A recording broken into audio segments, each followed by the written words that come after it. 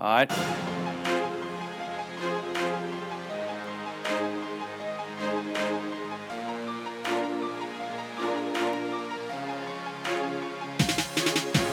Sup, y'all?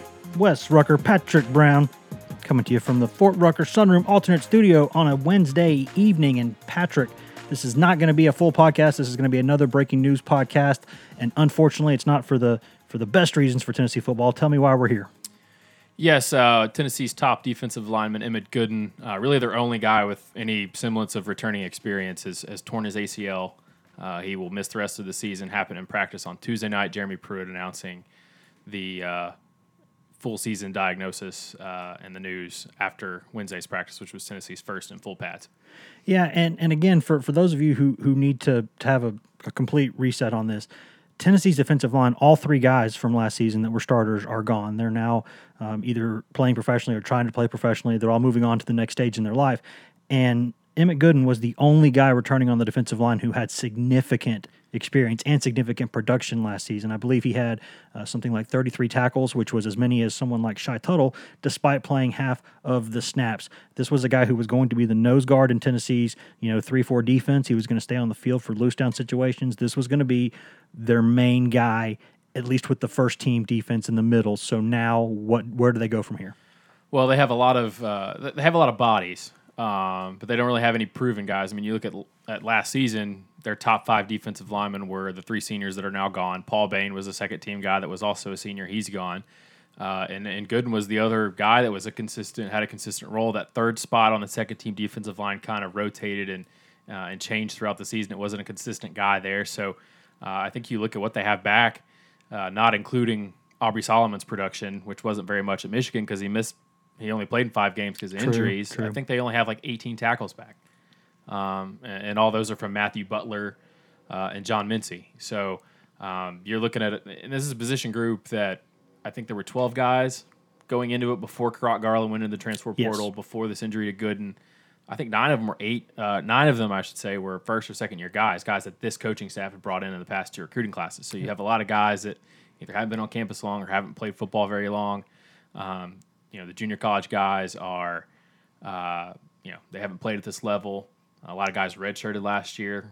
A few of them are 4-game redshirts, so just a lot of inexperience. But watching them a lot in the first 4 practices, it's a hard-working group. And I know Jeremy Pruitt and Tracy Rocker are both old-school kind of guys. They're not going to sit and sulk too long about the hand they've been dealt. They're going to put their foot forward and go from there. But, yeah, it's a big question what they're going to do at nose tackle because there really hadn't been a clear-cut second option there behind Gooden. They'll have to figure out some guys and figure out who their best option there is now. Yeah, and for perspective on this, I was talking to someone in the program not long, maybe a couple hours before we recorded this podcast this evening, and I said something to the effect of, if I were to make a list of about 10 guys on this team, you just really didn't want to lose, this guy's definitely on it. And the person in the program looked at me and said, higher than that, top 5. This is someone, point blank, period. I'm not going to sugarcoat this. This is not somebody they wanted to lose. And the reason for that is clear when you look at the production with the defensive line, but I'm talking schematically now, really quickly. He is the guy on the nose. He is about a 300-pound man. He is strong. He's an older guy, so he's got that bigger body. He can hold up against a couple blockers. The rest of Tennessee's defensive linemen, I don't know that I see any natural just proven guys who can sit right on the nose. You see someone like Elijah Simmons as someone who might be able to do that in time. Maybe someone like a Savion Williams, maybe if he puts on a little weight, could do that. I don't see Daryl Middleton as that kind of guy. I see him more of a defensive end in a 3-4.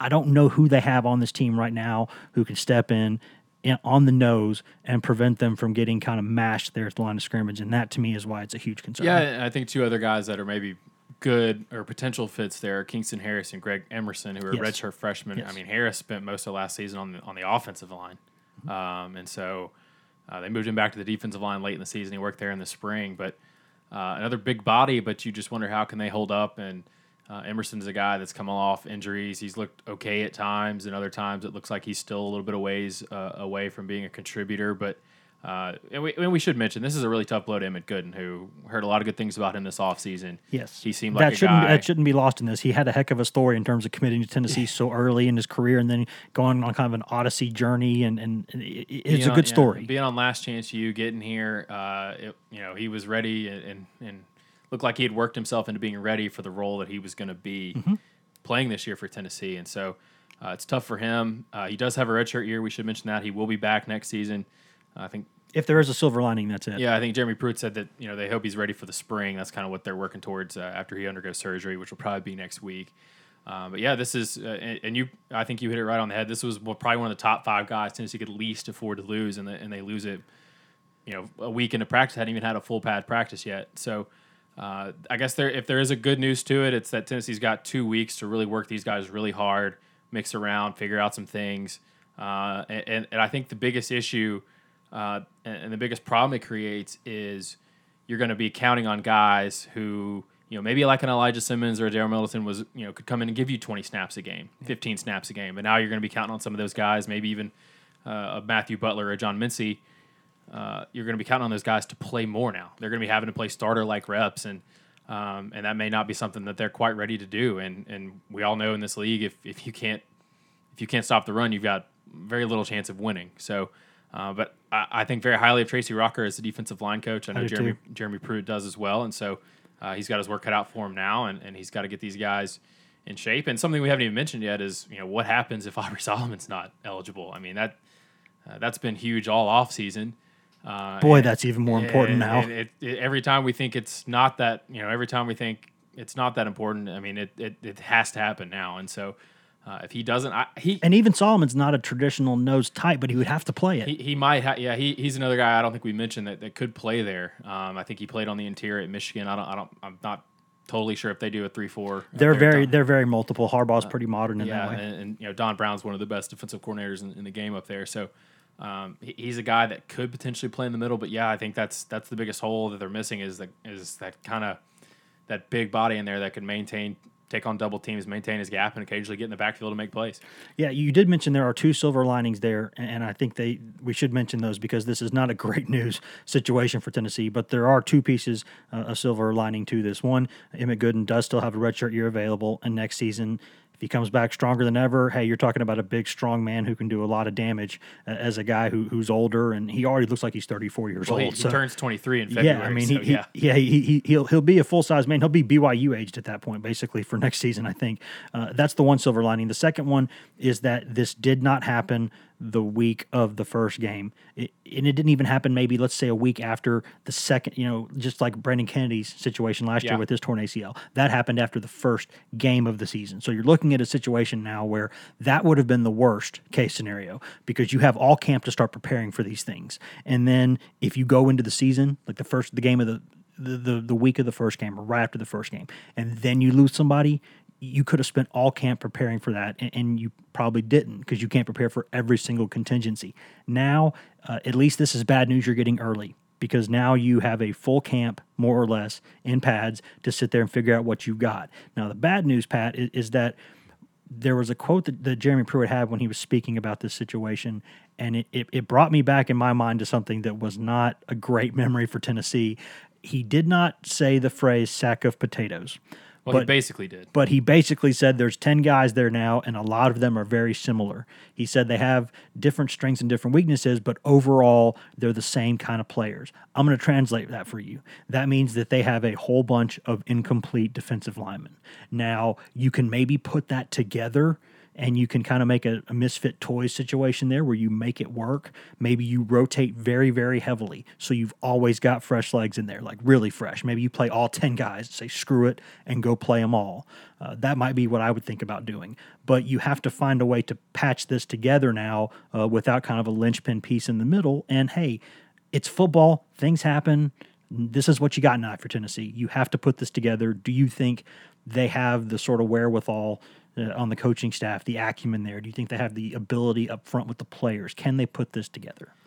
I mean, they're going to have to. They don't have any choice. I mean, it's a good answer. Sort of sink or swim right now. And I think what you're doing if you're Tennessee and if you're Jeremy Pruitt and if you're Tracy Rocker, you're hoping that over the next couple of weeks you see differences in guys. You see guys start to emerge. You see guys start to get ready and show that they're more able to help you and maybe a bigger role. And Wednesday was their first day in full pads. So you're at the very start of really getting a judge what these defensive linemen can do.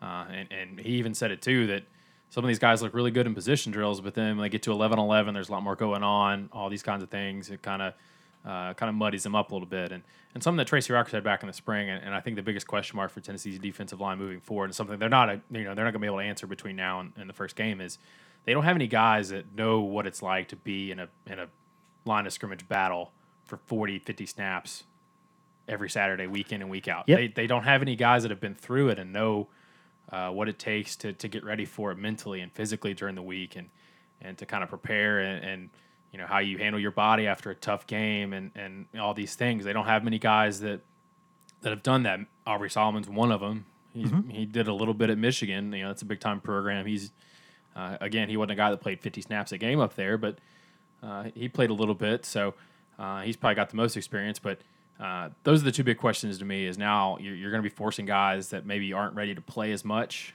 They're going to have to play more than you probably wanted them to going in an ideal situation. And the other question, and we talked about it, is who's going to be the nose guy, because you may have to take a guy that was going to play defensive end. Maybe it's Savion Williams.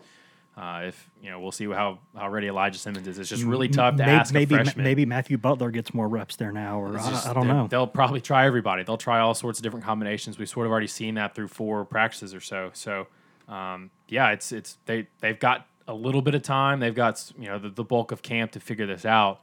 And they don't really have any choices. It's kind of how coaches are wired. It's, you feel bad for Gooden and you don't wish it to happen, but now you've got to go and figure out what you're going to do to get through the season and to try to make the best out of the situation that you've been dealt. And it does, as the last thing here, it does remind you again that while Jeremy Pruitt, I think, is putting more talent in this program, I think he is adding bulk to a lot of areas. He's reinforcing a lot of areas. This roster is in a much better situation to sort of succeed, I guess, for lack of a better word, than it was last season. But that is all still very paper thin in some areas. And there are some guys that when they get hurt, it's just going to hurt Tennessee more than it would others because they haven't had time to stack these classes and really build this thing yet. So there's a Mount Rushmore of guys there, and if they got hurt, it was going to be tough. This was one of those faces, so here's where you are. And this is one of those position groups I think the staff has flipped really quickly. I mean, yes. You look at the 12 guys they had. Physically, they're a lot better. Going into the season, it was 9 guys the staff had brought in, 2 guys that were playing tight end this time a year ago. Yeah. And Matthew Butler is the only guy that predates the current coaching staff. He's the only holdover from the previous regime. So still looks like $1 million in pads, Matthew Butler. A lot of these guys look the part, and now they've got to find a way to get them to play the part, and they've got to get some of these guys to create separation and show that they can handle what's going to be now a bigger role. I think the onus is on everybody. I don't think there's one clear situation. They're not going to be able to replace Emmett Gooden with just one guy. It's going to have to be a group effort, and it's going to have to be a collective sort of improvement and development from everybody on the defensive line. I think that's a pretty good place to leave it. Guys, I know some of y'all have been asking when are we going to have more of our regular kind of full-length podcasts. We're not changing the plan that way. We're still going to have those. It's just that when things come up like this, when there's a big commitment, when there's an injury, when there's a major situation, we're going to come to you with one of these quick hitters. But then weekly, still at least once a week, we're going to have our regular podcasts.